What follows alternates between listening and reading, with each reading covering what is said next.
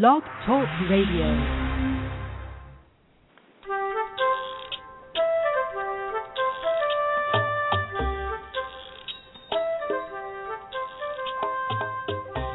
Hi, welcome to Teach Me to Talk with Laura and Kate. I'm Laura Mize, pediatric speech-language pathologist.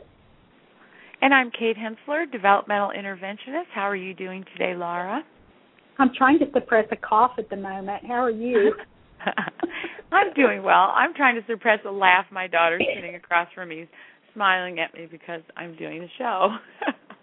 Oh, I'm going to get up and move. Interesting. What? Yeah. I said this could be interesting. We're both a little out of pocket then from our normal show routine. I'm not at the office doing the show either, so we'll just see how today goes. Maybe we won't be too loosey-goosey for our listeners.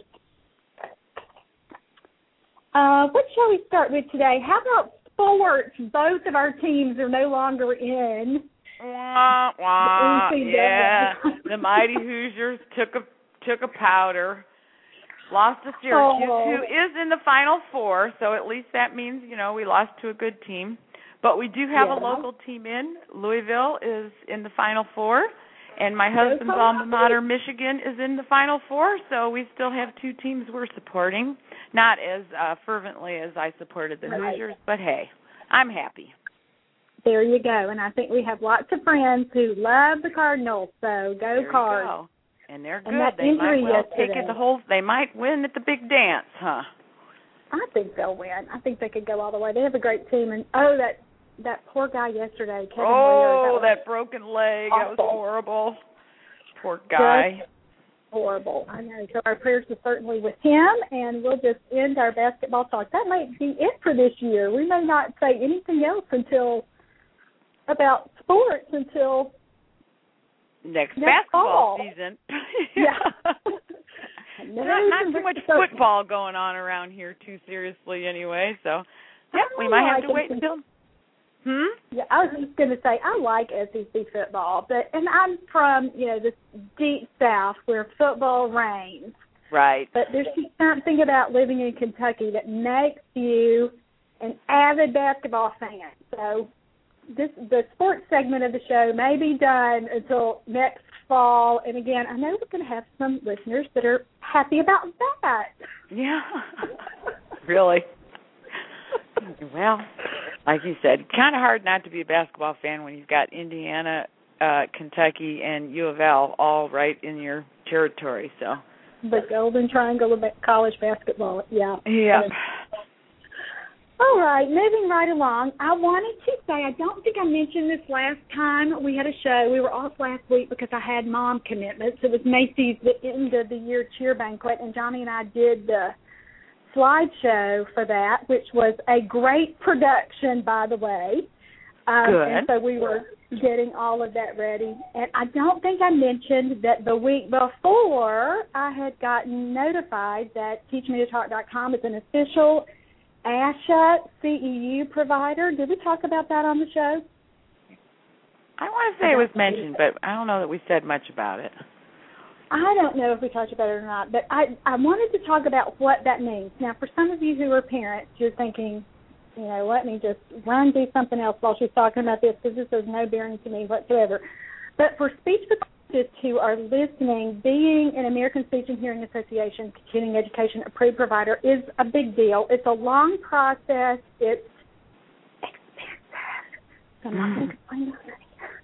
It's just, I've worked on it for a long time. I do think we've talked about that now that I'm saying all this out loud again, or maybe that was just our private conversation. But anyway, what this means is that we'll be able to get our conferences on DVD for ASHA CEUs.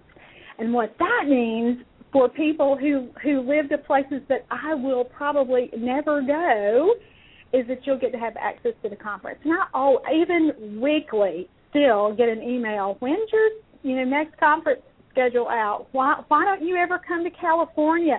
When are you going to come to the Philippines? I never have seen that you've offered any courses in, whatever, Rhode Island, whatever state, a state that I have no connections to and probably would never get to. So that's the great thing is that later in the year, conferences or DVDs of conferences will be available. And then I'm also working on some new ones and some expanded sections from the old ones. So I think it's a really exciting opportunity, and it's I didn't know if I had really mentioned it or not. Sometimes I should go back and maybe listen to the previous show, but then that would probably take me in a whole direction that I may not even want to go. So never mind. I am just blooding on. Just mention it again. But it was a huge deal. I do remember. But like you said, I sometimes can't remember if we said it on this show or we just said it to one another privately. But I know it took a long time to make it happen, and you were thrilled that you got it done. And it will be great for all those people who want the training but can't necessarily make it to where you are, and you're not going to make it to where they are, so they can. Right.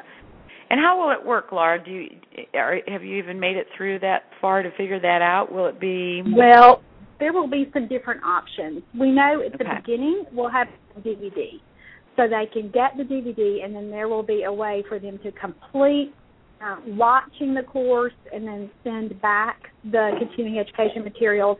And then there's also another option for it all to be online, so that they're even watching the video online. And that is part of what will take several months probably to work out with how those details will be handled, whether it will be, which way it will be. But it will be great for groups, because I know lots of times I get invitations to speak to agencies or, school districts or what early intervention programs, and there's just no way that with travel and all the things that go into that I could ever work those things out. So now groups will be able to get that, especially if they're providing continuing education to their employees and not really funding for everyone to go do their own thing. This will be a way for them to still keep it in-house and still have a quality ASHA-approved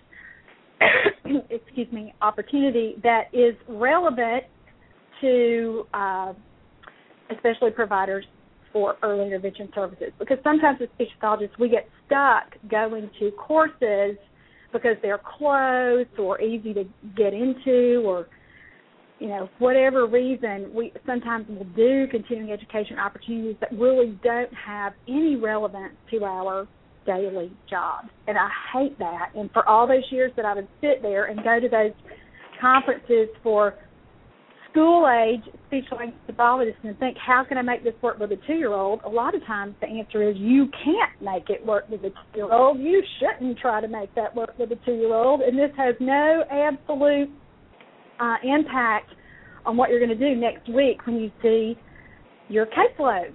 So I think this is a great opportunity, and I'm really, really excited about it. And people have asked me about it for a long, long time, so I'm happy that has finally come true, and I got my written notification of all that today, so that's, again, why it's a little fresh on my mind with wanting to mention that today.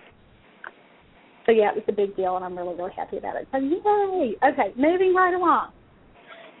Last week, I posted a new article on teachmetotalk.com, and I don't always get to write as often as I want to, but I wrote a response to someone about teaching body parts in an email, and I thought, this should really be an article on the website. So I revised it a little bit and slapped it on there, so I wanted to mention that in case anyone needs that information. But it's just some tricks about teaching body parts, and certainly understanding body parts and being able to point to those when a mom says, where's your nose, or show me your eyes. That's a skill or something that all parents are generally aware that children need to know, but with babies and toddlers with language delays, sometimes we really screw that up when we try to teach it. And so there are some tricks that you can use, and I talk about that, or we've talked about it before, I think, on the show, but wanted to spell it out in black and white. I've never really written about it on the website, so I wanted to mention that. That article is on there, brand spanking new last week. Okay, there's some other links that I posted in the last week or two since we've had a show that I wanted to point out as well, because I think there's some great information and certainly some things that reinforce general philosophies and concepts that we discuss on the show every week. And one of those is an article I posted last week, or reposted from, I think it was in the Huffington Post, but it was when feeding therapy becomes aversion therapy. And it was a great read. Kate, I don't know, I didn't send that to you. I don't know if you've had a chance to look at that, or that may not even be something you would even remotely be interested in reading about, since you don't do tons of I'm not sure stuff. I really get what exactly it is when it becomes a negative thing. Yes, and they're saying that when you use behavioral approaches, especially to treat feeding, you might end up making the feeding problem worse than when it began. And so we all have heard those horror stories of children, and I mentioned this in the article too, of like kids who are pulling up to their therapist's office for outpatient feeding therapy, and they vomit in the parking lot, you know, because they're so... The mere thought of going in, huh? Right. And so, again, it really just reinforces, particularly with really young children, that a behavioral approach where you're really focused on you must do this at all costs, and treating the feeding difficulty from that this child is choosing not to eat rather than there's something else that's causing the child not to be able to eat, whether it's a sensory issue or an oral motor issue or whatever, that doing the whole we're going to throw down the gauntlet here and you're going to eat it, period, is not going to be the way to go with young children. And I just like it so much. I don't do feeding therapy anymore. I haven't done it in a long time, especially when I decided that I wanted to be a language person and really focus all of my energies on that. And we have great feeding therapists in our area, so it's easy just to say, call so-and-so, you know, that's her thing. I've done feeding therapy when that's a child's primary issue in a long, long, long time. But I really liked the message of this article. And the line that got me the most is something we talk about with language and speech therapy and developmental therapy too. A mom quoted in the article says, in this case, bad therapy is worse than no therapy at all. And I think that can be so true. So I wanted to point that out. And it's written by a doctor. Oh. Indeed. And so it's just a good read if anybody wants to take a look at that. And I think it's important for parents to read too. And so many of our little clients that we work with, feeding issues are kind of one of the things that they're working through. Sometimes it's a child's only issue, but for lots of our little guys, feeding difficulties kind of go along with their overall developmental issues. So I wanted to mention that resource and mention that article. Food chaining is, I think, the very best therapy approach for those kinds of kids. And again, if we don't really have time to talk about a lot of that today, but so Google food chaining, and I think those SLPs are the way to go with a particular treatment approach for feeding. So there you go. Do you want to talk about that anymore, Kate, or do you want to move right along? Well, not really, except to say, feeding is not anything that I really ever even pretend to address. And, hey, I'll pretend to address a lot of things, but not feeding. No, seriously, and I've said this to a lot of moms over the years, it does seem like for a certain percentage of our population that we serve, those feeding issues can be the last thing to come along. They can be really, really, really difficult to address effectively. And, I guess it's kind of understandable. So many kids, young children have food issues, eating issues, even typically developing kids do. And so it's just that to the extreme. But I've had a lot of kids who they've really made a lot of progress in cognitive and play and communication, and they're still eating their 5 things and nothing else. That can be a hard fix. So my hat's off to those therapists who devote themselves to it, and those are probably the ones you need to work with because it's not easy. That's what I think. Mm-hmm. That's exactly what I think. And I know a lot of speech pathologists have to work in situations where you have to be, you know, a jack of all trades and really treat everything. Yeah. And if you are in that situation, if you are looking for really sound treatment strategies and someone that you can follow and learn from, even from afar, Google the feed chaining people. They've got some books. I know they travel all over. They still work in their hospital setting, but you can find them if you want to go to a conference. I think that they are, again, they still speak pretty regularly, and you may have to travel. But if you're not going, in lieu of doing that, they do have some, from what I understand, some pretty good books and DVDs that you could look at too. So wanting to mention that and give them a plug. And again, you know, I don't know them from, they don't know me. I don't know them, but I like their approach and how it's gradual and it's based on a child's responses, and it's not black and white for every single kid. They certainly take into account what a kid already likes and use that as your launching point.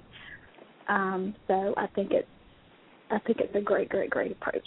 All right, that's that.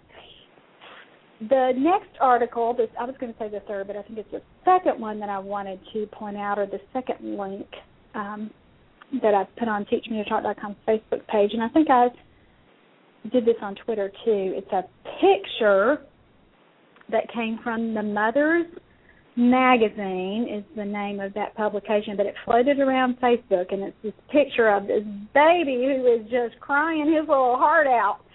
But the caption is so true. It says, "Babies cry to communicate, not manipulate." And I think that's a huge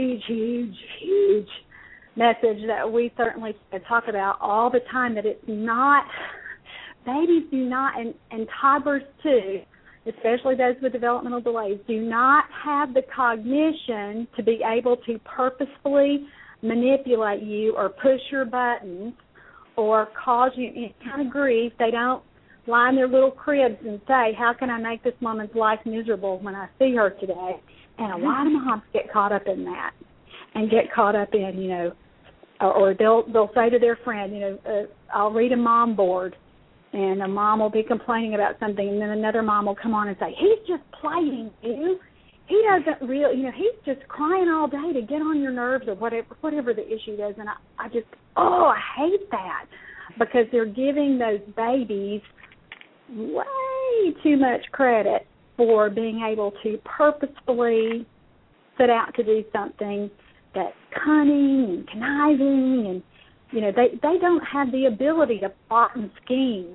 Their little brains are not like that. When they are crying, there's a physical need that usually needs to be met. And so I just think that message is one that we can never get tired of sharing. And we need to, as speech pathologists and early interventionists, constantly be on the lookout to correct that myth, so that when a mom is saying to us, you know, he's just playing you, he's just being stubborn, he's just whatever adjective she has in there, we need to address that and say, really, your child doesn't have the ability to be able to do that. So let's look at what other things could be going on in a different way to frame this behavior and address it, so that we are not making it about, he's just trying to get on my last nerve here today. Because I do think moms can fall into that. And I remember sort of feeling that way sometimes as a new frazzled mommy, hormone-induced mommy. Boy, I can relate to the hormone part even now. But we have to really address those kinds of things. Don't you hear moms sometimes fall into that? Or what breaks my heart is when the therapist says it. Right. About a kid. Yeah, I mean, but it is, and I can see why because it does feel that way sometimes, that you're just, you know, you're just making my life, intentionally making me miserable or so demanding that I couldn't possibly keep you happy or whatever, but, right. Yeah. But they don't have the ability to do that. They can't, young children don't rationalize and reason, and they're not able to think that way yet. Now, your teenagers, oh, yeah, but not your 18-month-old. So it's just an important message. A lot of people liked that post on it. 58 people liked that post on teachmetotalk.com's Facebook page, and 17 people shared it. And then one psychologist, a local psychologist, liked it and said this is one of the most important things to know about your baby. So I was happy to kind of retouch base with her. But it is important information. And, again, the take-home message for us as therapists is, one, don't ever say that to a parent. Two, if you find yourself, don't ever say, he's just doing that to manipulate you or he's playing you or whatever. Don't be guilty of perpetuating that myth. Number two, if you hear a mom feeling that way or saying it, be sure to correct it. And, again, a loving, gentle, responsive way so that she gets the intent and she understands why you're telling her that she's wrong. And I had a third point there. Oh, yeah, be sure to model that in sessions, too. That's when you feel yourself getting irritated or annoyed or a situation arises that you know that someone less knowledgeable than you might blame a kid's behavior on that sort of thing. Be sure that you're modeling how to address it, and, again, that you're not giving up that opportunity to really educate that mom and dad so that they, or nanny or grandmother or whoever, so that they understand that really young children, and especially toddlers, even toddlers, 2-year-olds, and people will hear, 2-year-old and say, oh, it's just a terrible tooth, whatever. You can't pass up an opportunity to really educate caregivers with what's going on with the child and that they're developmentally not capable of manipulating you or using whatever behavior is going on. They're not doing that just to get a rise out of you. There's a real need there, and we need to uncover it and figure out how to use that and then move on. All right. Anything else you want to say about that one? No, I'm good. All righty.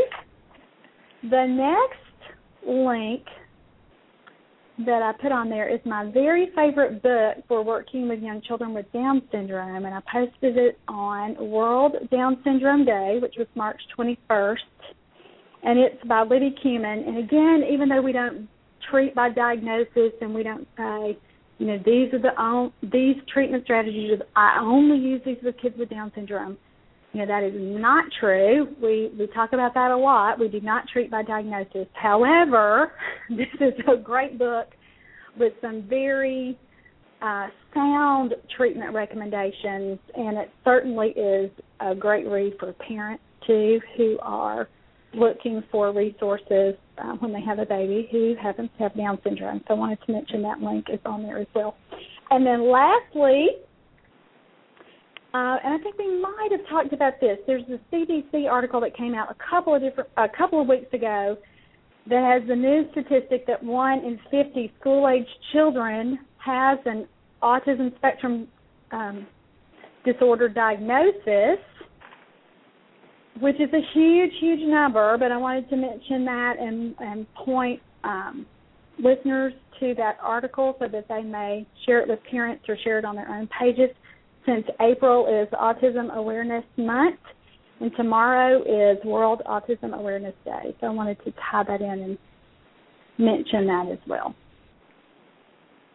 Did we talk about that on the show, or did you and I? I think we mentioned that, too. Yeah, that we mentioned that number because we were saying, whoa, that's unbelievably high.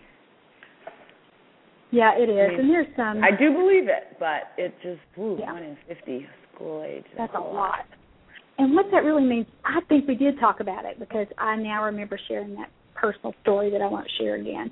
But I did want to point people to that article because I think it's a good reference. And it certainly, to me, it means you can hardly be an adult in the United States then without knowing a family who's been affected by autism. And I hope that that really destigmatizes parents who don't want to get a label or who don't want to get treatment for their child. And there's obviously a developmental issue going on. So wanted to mention that again. Gosh, you don't do the show for a week like we skipped last week, and I can't remember what I said or what I didn't say, so I apologize if some of that was repetitive. But well, it might be easier for me. I'm more of the listening bird, so you say it and I listen.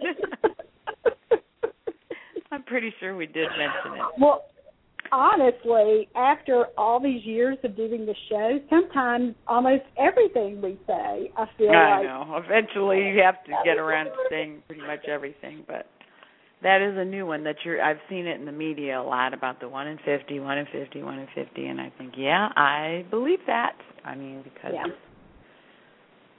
because that's what seems to reflect reality of the kids I see, and then, you know, as we've talked about again, as we talk about everything eventually, there are certainly kids that we see early, you know, before they turn 3 that may not ever have, for whatever reason, maybe their symptoms are so relatively mild for that age or whatever. There are any number of circumstances that might dictate you don't even have that conversation with the parents, but ultimately when that child is 6 or 7 or 8 or 9, the school psychologist diagnoses them, or they go to a specialist, you know. So there are certainly kids that we see that we suspect may have a diagnosis in their future, but for whatever reason are not candidates now.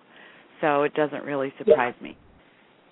And then the flip side of that is that there are children who certainly should be on someone's early intervention caseload, right? Who, for whatever reason, the doctor doesn't recognize it, doesn't point parents toward early intervention.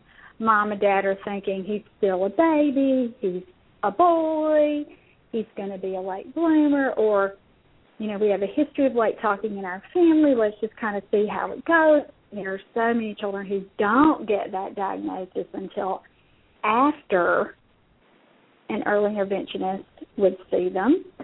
And so, or again, they may not hit their little walls until they're school age, like you just talked about. Parents may not even have suspected, or maybe they suspected something, but they never thought it was serious enough to warrant a diagnosis.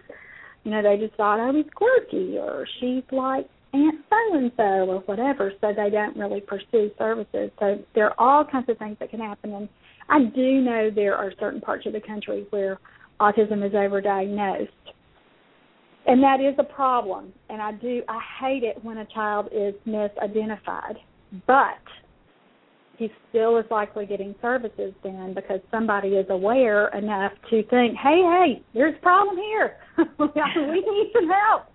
Mm-hmm. So underdiagnosis versus overdiagnosis, you know, we're going to err on the side of getting kids the help that they need. So there we go. I think we did talk about that before, so moving right along. Okay, let's get to our topic of the day. And this is something that we have talked about before on the show. It was the topic of our show way back in June of 2010. I fully intended to go back and listen to that show, and I've already kind of said today, sometimes that makes me uncomfortable, so I always go back and listen to those previous shows because nobody likes criticizing themselves, and I have a tendency to do that when I listen to those older things, so there you go. But this show, or this question, has come up from time to time, and I know that we certainly have talked about it even in context of other questions. So this is about jargon, and for those of you who are not speech pathologists or therapists, jargon is when a child uses those long strings of unintelligible sounds, and I can't really give a good model for imitation, or for a good model for jargon. Can you do Nor that? Nor can I, and I usually try not to try because it's just really hard to come up with something that sounds so. It's that the thing that kids do when their parents oftentimes say it's like he's speaking Chinese, and I think they say that because, or Japanese or whatever, because German or whatever. Yeah, it does sound like they're using words in a way because it's so emphatic. You know, it's just kind of dot dot dot dot, but they're long, and you look at their faces and you think, I know she's trying to say something, you know, right. And they are, yeah. Yeah. So. And there are some cute examples on YouTube. There's an example that I show in the conference of a little girl who's probably 16, 17, 18 months old who's doing jargon. So if you're bored and really want to hear a great example of that, Google jargon or you do it on YouTube and listen to that. And so jargon is a part of typical language development, but not all kids do it. And I know we've talked about this before. My boys, I have 3 children who are now 23, 21, and 16, and our boys did not do much jargon at all. But our daughter, oh my gosh, drove me crazy with all the jargon that she used. And, that's what you get for having a speech pathologist as a mother who overanalyzes every single thing that you do. But not all kids do it. I think you've said before when we've had this conversation that your daughters did not, right? No, they really didn't. Mm-mm. Yeah. Nope. And so my niece did a lot, but did she? Yes, my niece did a lot, but my kids really didn't. Mm-mm. Yeah, and so if you are a speech pathologist and one of your own children hasn't done that, you may not have had much experience with that, with a typically developing kid doing that. Or if you are and your typically developing kids use a lot of jargon, you may think that every kid does, and that's not necessarily true either. So I want to just kind of get that out there. That falls into the wide range of normal. Not every kid has done it. So sometimes I know therapists really have emailed me and said, oh, my gosh, I'd never really heard that before. What the heck am I supposed to do? And so, again, just kind of wanted to mention that we hear it, but we hear it or we don't hear it. And, again, pretty wide range there with in typical development. When we do hear it, when children are learning language, it's usually when they're trying to make that jump from using single words to phrases, and so usually around that 15 to 18 month time frame. And if you'll look it up in our milestones list or on an assessment, that's when you'll see it. I have seen some other internet references that say that jargon is at its peak between 24 months and 30 months, and I don't buy that, and I don't believe that. And so that's something that you would really kind of want to check the source. And I tried to track some of those down today, too, but I couldn't really find where anybody referenced that other than a mom, who just might be answering the question on a board. When we hear it in our kids with language delays, it usually, it can mean a lot of different things, and that's what leads us to our question today. This is from a speech pathologist, and she says, why are you laughing? I'm taking forever to get it. I'm trying to find a sheet of paper for the question, okay? What's falling there? All right, here we go. She says, I attended your conference in September, sounded informational. Here we go. Blah, blah, blah. Let's get to the chase here. She says, I currently work in early intervention, and I have a question regarding jargon. I see a child who will be turning 3 in June, and she's progressing well with her language. She's asking and answering questions. She's using simple 4 to 5 word phrases and sentences. And see, I would read that right there and go, oh, my gosh, she's doing great. Is that what you thought when you read it? Yes. And she says she's talking spontaneously and consistently, but her parents continue to report that they see some jargon. What are your thoughts regarding the typical age jargon should be eliminated? And that's why I just mentioned that reference about sometimes on the Internet you'll see that you'll see authors or people who are writing, who knows who they really are, and say that between 24 and 30 months. And, again, I cannot find any professional reference that talks about jargon persisting past about the 18 to 21 month level. Is jargon on the test that you used, Kate, on your assessment? Do you remember? I don't know that they say jargon, but they say adult-like, long babbling with adult-like intonation, which I've always kind of thought they mean jargon. Interpreted as jargon. Yeah. Yeah. And that's what the Rossetti says, the Rossetti Infant Toddler Language Scale, which is the test that I use all the time. And it lists it at 18 to 21 months. And we know when it's on an assessment, it's usually listed later than when we would expect to see it come in children with typical development. So if we see it on a test at 18 to 21 months, that means that 90% of all the children that they use to standardize the assessment, or if it's a criterion reference assessment like this one, 90% of the sources that they consulted, they were putting together their milestones, or 90% of the children of the resources, you know what I mean. That's when it's on a test. So 18 to 21 months would be that last age range that we would think about it kind of coming in, or first starting to appear. So in typical development, I do think it's more likely in that 12 to 18-month range that we would start to hear that. So that automatically makes you kind of question when you have a little girl who's about to be 3 and is still doing that, and her therapist is saying, do you think this is typical for her?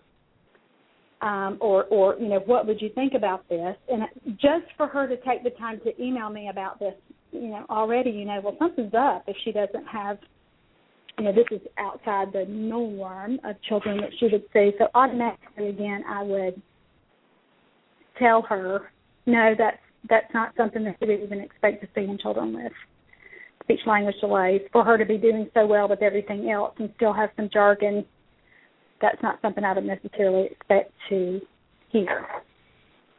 And you concur with that as well, right? I would, yeah. I was kind of looking at the help assessment, and I was wrong. It does actually it uses elaborate jargon 22 to 24 months. Well, there you go. When they have it. Mm-hmm.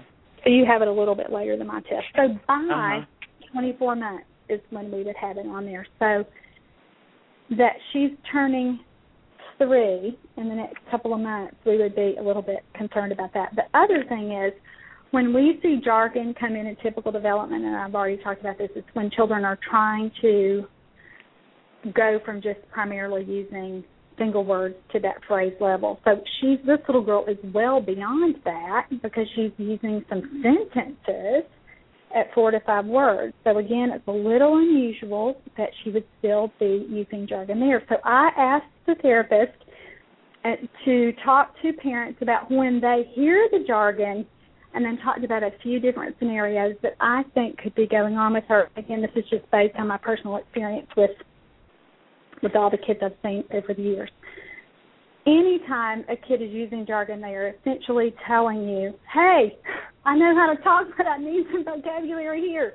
I know I'm supposed to communicate with you, but I don't have the specific words that I need. I know, again, how to put sounds together to make sound like I'm really having a conversation with you, but I cannot fit it all together. A lot of times parents will say, boy, she knows what she wants to say, but her brain is moving faster than her little mouth can get those words out. And that is what it sounds like when kids are doing that, don't you think?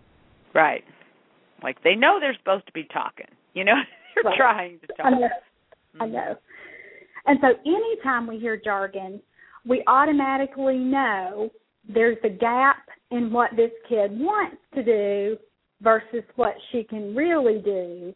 So that always tells us she's trying to make that next big leap of progress, or, man, I've got to work really hard on vocabulary development here, or, you know, whatever the underlying issue might be, because bottom line, she needs the words.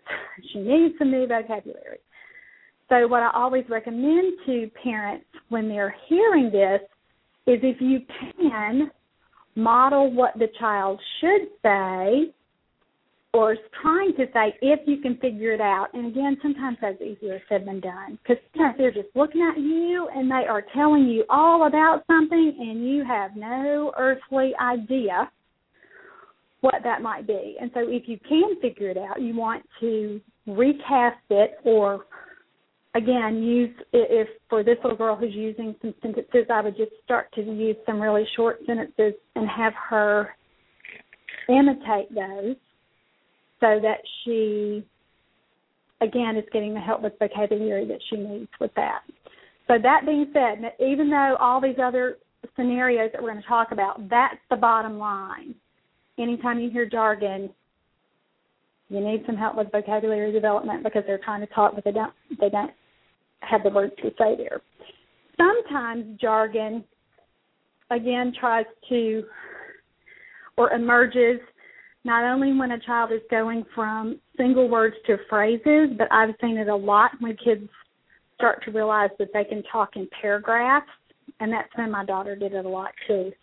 She wanted to hold my attention, and then she would just start kind of, and then with those kids, that's when you'll hear real words kind of emerge at the end, or they might start out with a real word or two and then lapse into their jargon. And that's how I always kind of know, too, that that's a more typical use of jargon, and then that's just where the kid is in their expressive language development versus the next couple of scenarios that we're going to talk about with jargon. So if we're hearing some real words mixed in there, that's a more normal, typical use of jargon. And you've had that with kids on your caseload, right, Kate? They're telling you something, and then you'll hear ball. Bye-bye. Right, yeah. That, ball, that. And you know they said ball, but the rest you don't know. Yeah. Yeah, that I hear on a fair amount. I mean, fairly regular basis. And I think that is a more, when we hear a kid using jargon in that context, that's when, again, we think this is just where she is and just her phase of language development, and she's getting there. She's trying, and so that would be how jargon that we characterize as more typical versus these atypical ways that kids can use jargon. And let me talk about one other way that might be more typical, too. Sometimes kids will use jargon as a way to sort of amuse themselves, like if they're in a crib, and this would be a younger baby. Some parents would call it babbling or whatever. They're just practicing. They know they have a little voice. They can make some noise. Some kids will do that kind of thing in the car. And when you have kids like this, then when they start to get real words, they may do their jargon stuff, and then you'll hear a word that they just learned. And like you just said, they may blah, blah, blah, blah, blah, and then insert dog or blah, blah, blah, blah, blah, mama, And again, you're going to hear that kind of practicing as they are using their little voices. And sometimes a parent will tell me about that for a kid that's been freakishly quiet, and I get really excited about that kind of kid, or when that starts happening with that phase, because I think, gosh, he's learning it. He's knowing he has a voice. He's using it. And then they just have to kind of catch up with that practice. So we will hear that from parents of children that we're seeing, and again, I think it's that whole I've got to catch up with all this vocal play that I've not yet done. So sometimes we hear that. Have you had that happen with kids too? Yes, I have, and it is those kids who are a lot of times very, very quiet, and I always say, excuse me, he has found his voice. Right. And it is like they just discovered, and sometimes they're 28 months, 30 months, long past when most kids know they have a voice. But they're also the kids that mom says, nope, he never really babbled. He never really made it. He was a very easy, quiet, happy baby. And here they are, and that's always a good sign. Always a good sign in that situation. And I always listen for parents to tell me that, and sometimes it'll kind of take me by surprise because I'll think, gosh, he's not really talking that much in sessions yet, but I know it's coming because he's doing that vocal play part at home. Or sometimes the parent will tell me that after they've been doing pretty well or, making good progress with me, and mom still may not be hearing very many words at home. And so I'm thinking, well, now it's finally going to come on in because he's gotten to that part where he's noisy all the time, which is something we want to listen for. And again, I think that that's a pretty common way to hear parents talk about jargon in children that we've had with significant expressive language delays and significant speech issues, because in my mind, too, they're going back and picking up all that vocal play that they didn't do as babies. So, again, that falls more in the typical range. But there are some times when we hear jargon with children that really the jargon is more of a red flag.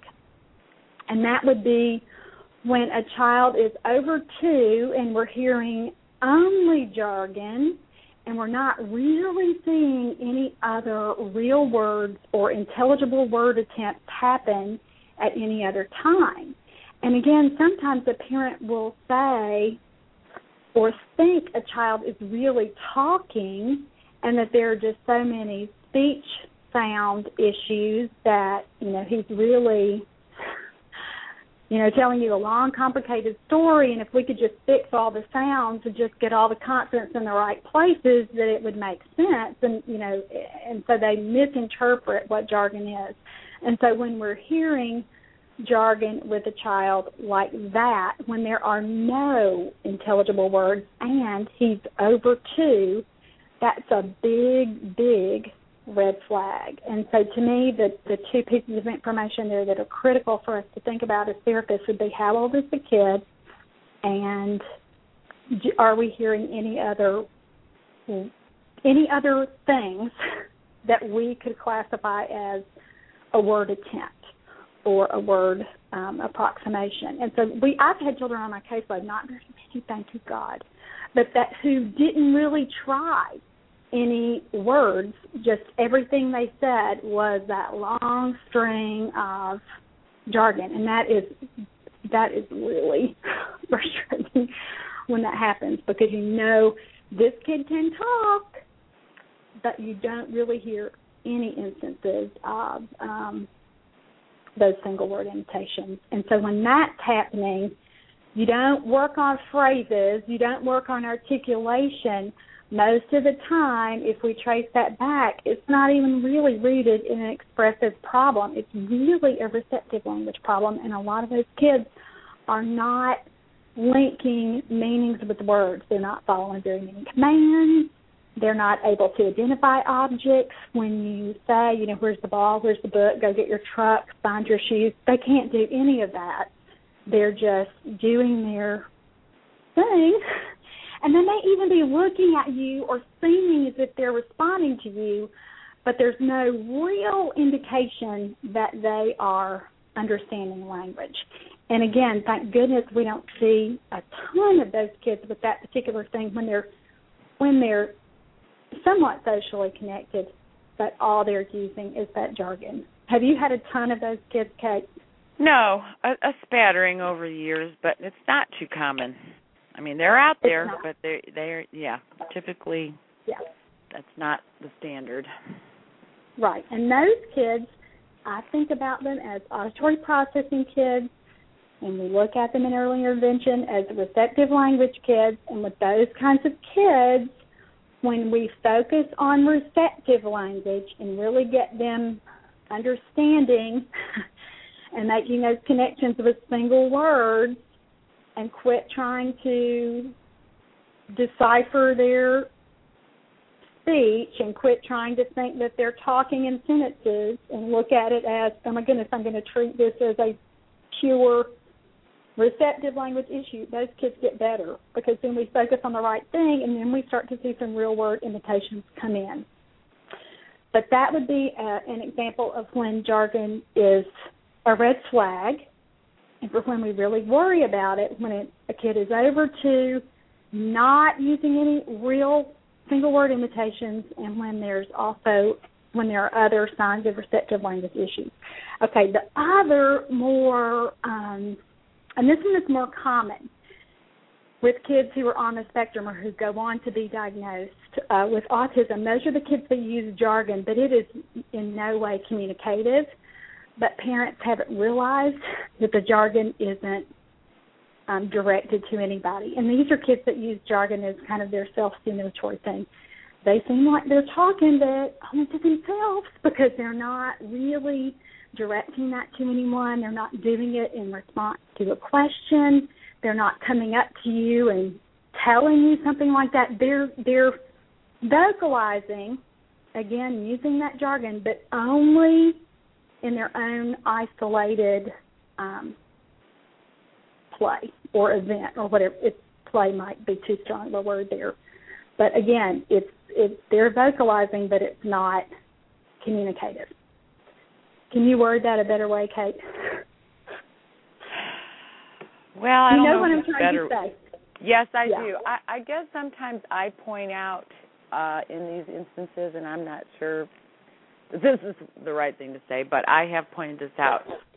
And the point is that that child you're describing doesn't really care if you're there to hear it or not.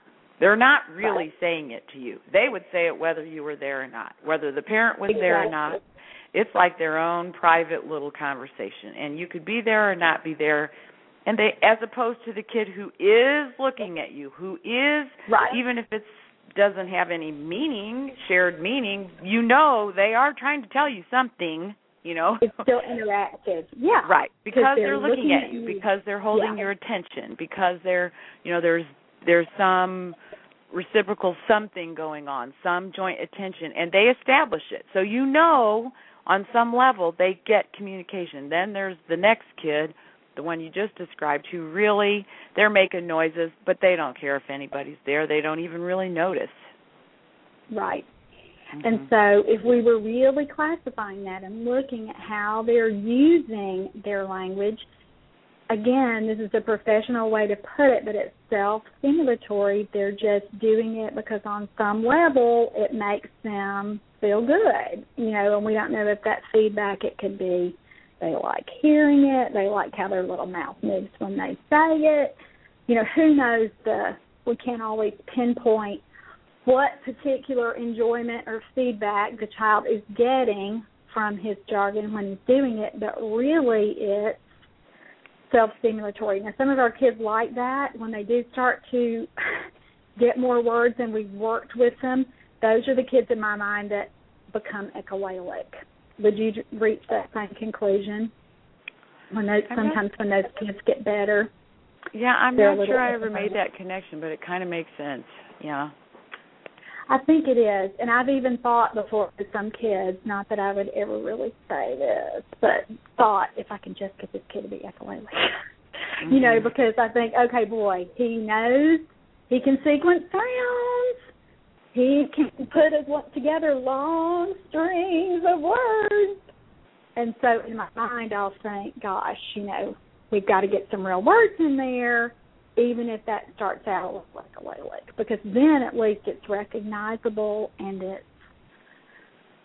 headed in the right direction with using real words to communicate with people, even if it's not entirely communicated before. And we've talked about echolalia even recently on the show. I'm not going to talk about that now. I'm just saying from my own personal experience, that's kind of where some of those kids in my mind would be headed when they start to get some more words, is that we might, some of the things that we hear them say might be a little echolalic. And again, the silver lining there is at least he's talking. He's headed toward learning how to communicate, because those words sound real and we can understand them. We just got to direct it so that he understands that language is social and to be shared, not something that you do by yourself. So I wanted to share that, though, about jargon, and that's when another situation that I think we hear a lot as therapists who work in early intervention is a parent who says, you'll say, are you concerned because he's not talking? And they'll say something like, no, he's talking a lot. If I could just only understand what he's saying. And then you'll expect to hear some jargon or see some jargon that might be communicative, like we've talked about, but then you realize, oh, gosh, this is in no way what I expected based on what Mom said, because it's all pretty self-directed. So that's a situation, too, that we would worry about jargon. And how do you treat those kids again, you work on receptive language. The first thing you work on with those kids is a social connection, on being with you and playing with you and learning how to interact. And then again, that receptive language component. So they're really linking meaning with words. And they really learn how to follow some directions. And again, for you to get there, you would work on that participation and interaction piece. Excuse me.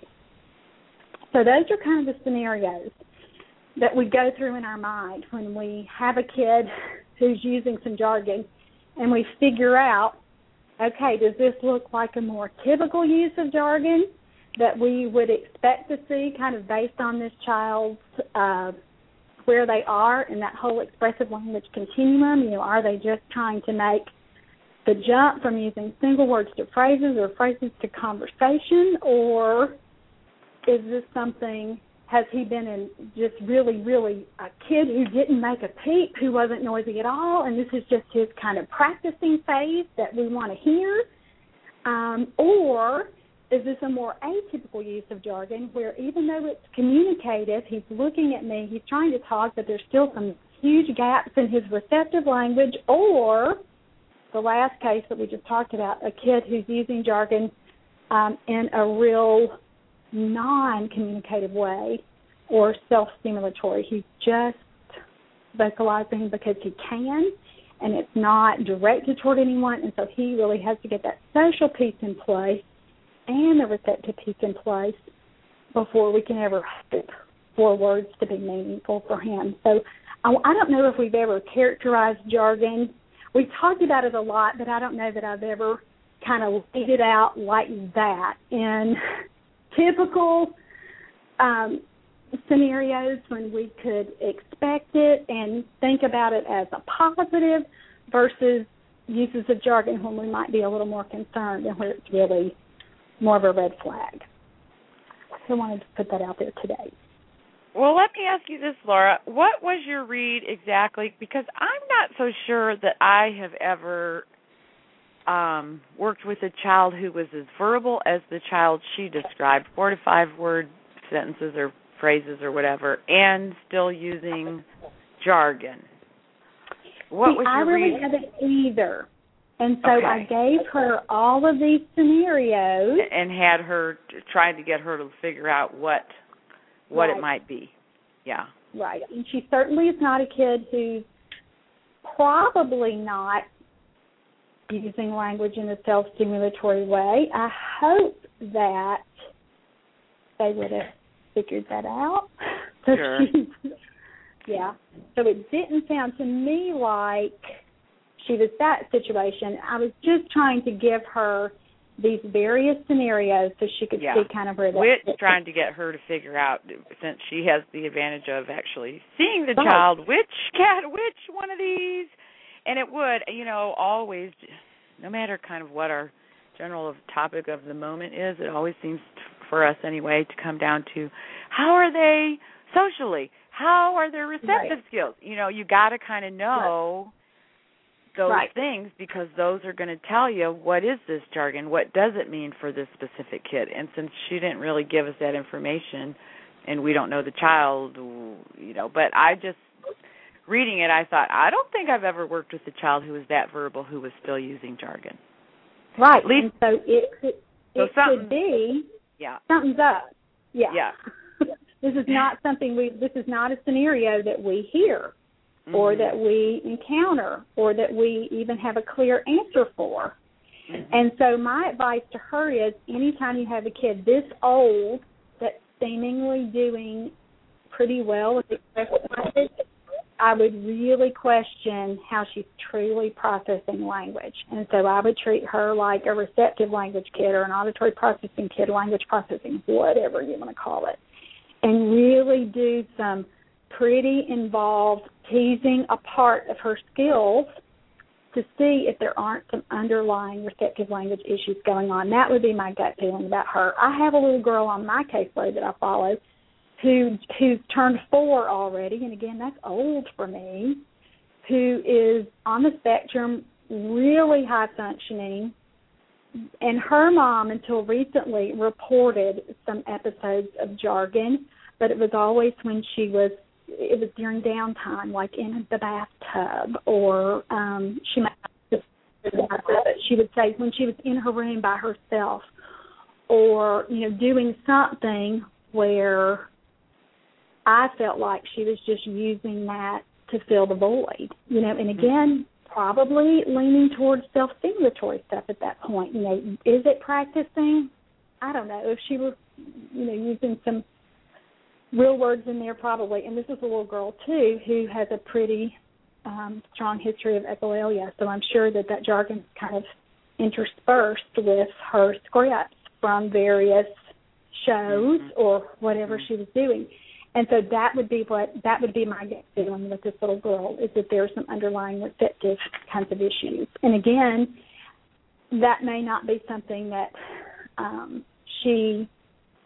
the therapist has really thought about, but that's kind of an unusual presentation. You read this that she's doing 4- and 5-word sentences, and most people would say, discharged, congratulations, you are good to go.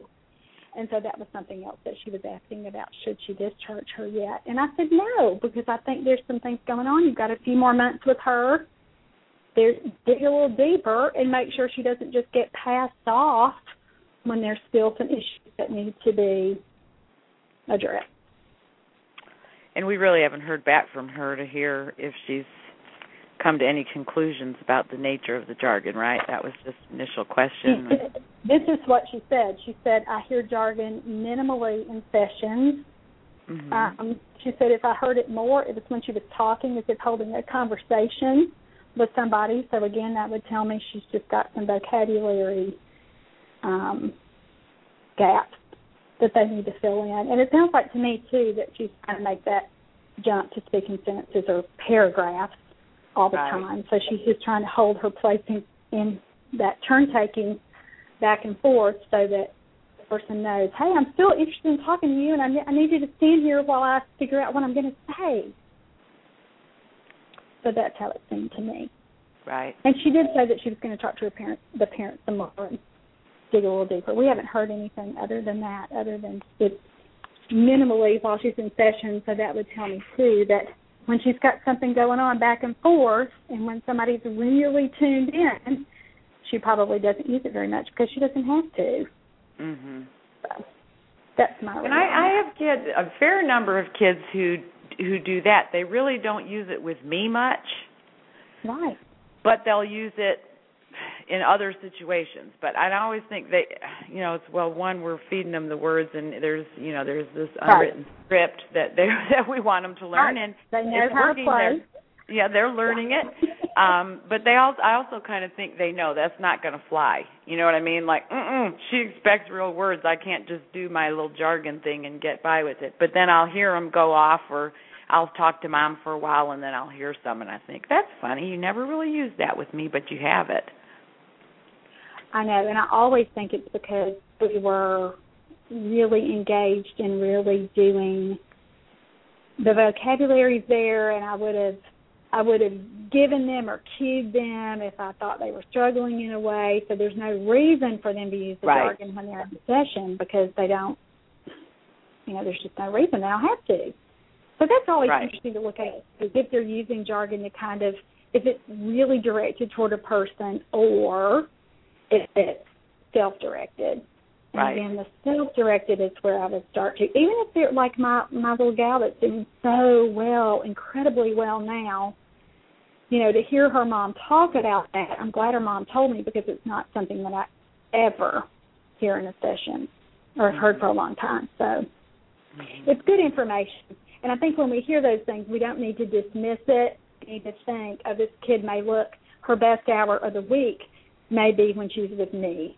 And so I can't just take how she's functioning in the course of this speech therapy session and think that she's generalized it and she's doing it. And I'll tell you, that is something that I have to regularly remind myself of, is that this kid's very best thing really might be here, and we might still have a long way to go before they're ready to be discharged. And that's something that, again, I still have to, even after doing this job for so long and even after telling other people how to do this job, is still something I have to really, really remind myself about. Because kids do kind of get what you want them to do, and we have some little friends that are great at performing for you, and then they, again, may not be able to do it when they don't have that level of cueing and that level of that adult who's hyper-focused on what they're doing enough to... And really kind of a script, a routine for it. You know, they do learn it, which is what we want them to do. But, yeah, in real life, they might not be able to apply the script so well. Exactly. And then, you know, you still got some work to do. All right, here's the end of our hour. I could talk about this, for a long time, but we're just going to have to call it a day. Okay. All right. Thanks so much. If you have a question for us that you'd like to hear on the podcast, email me, Laura@teachmetotalk.com. Thanks so much. Talk to you next week. Bye. Thanks. Bye.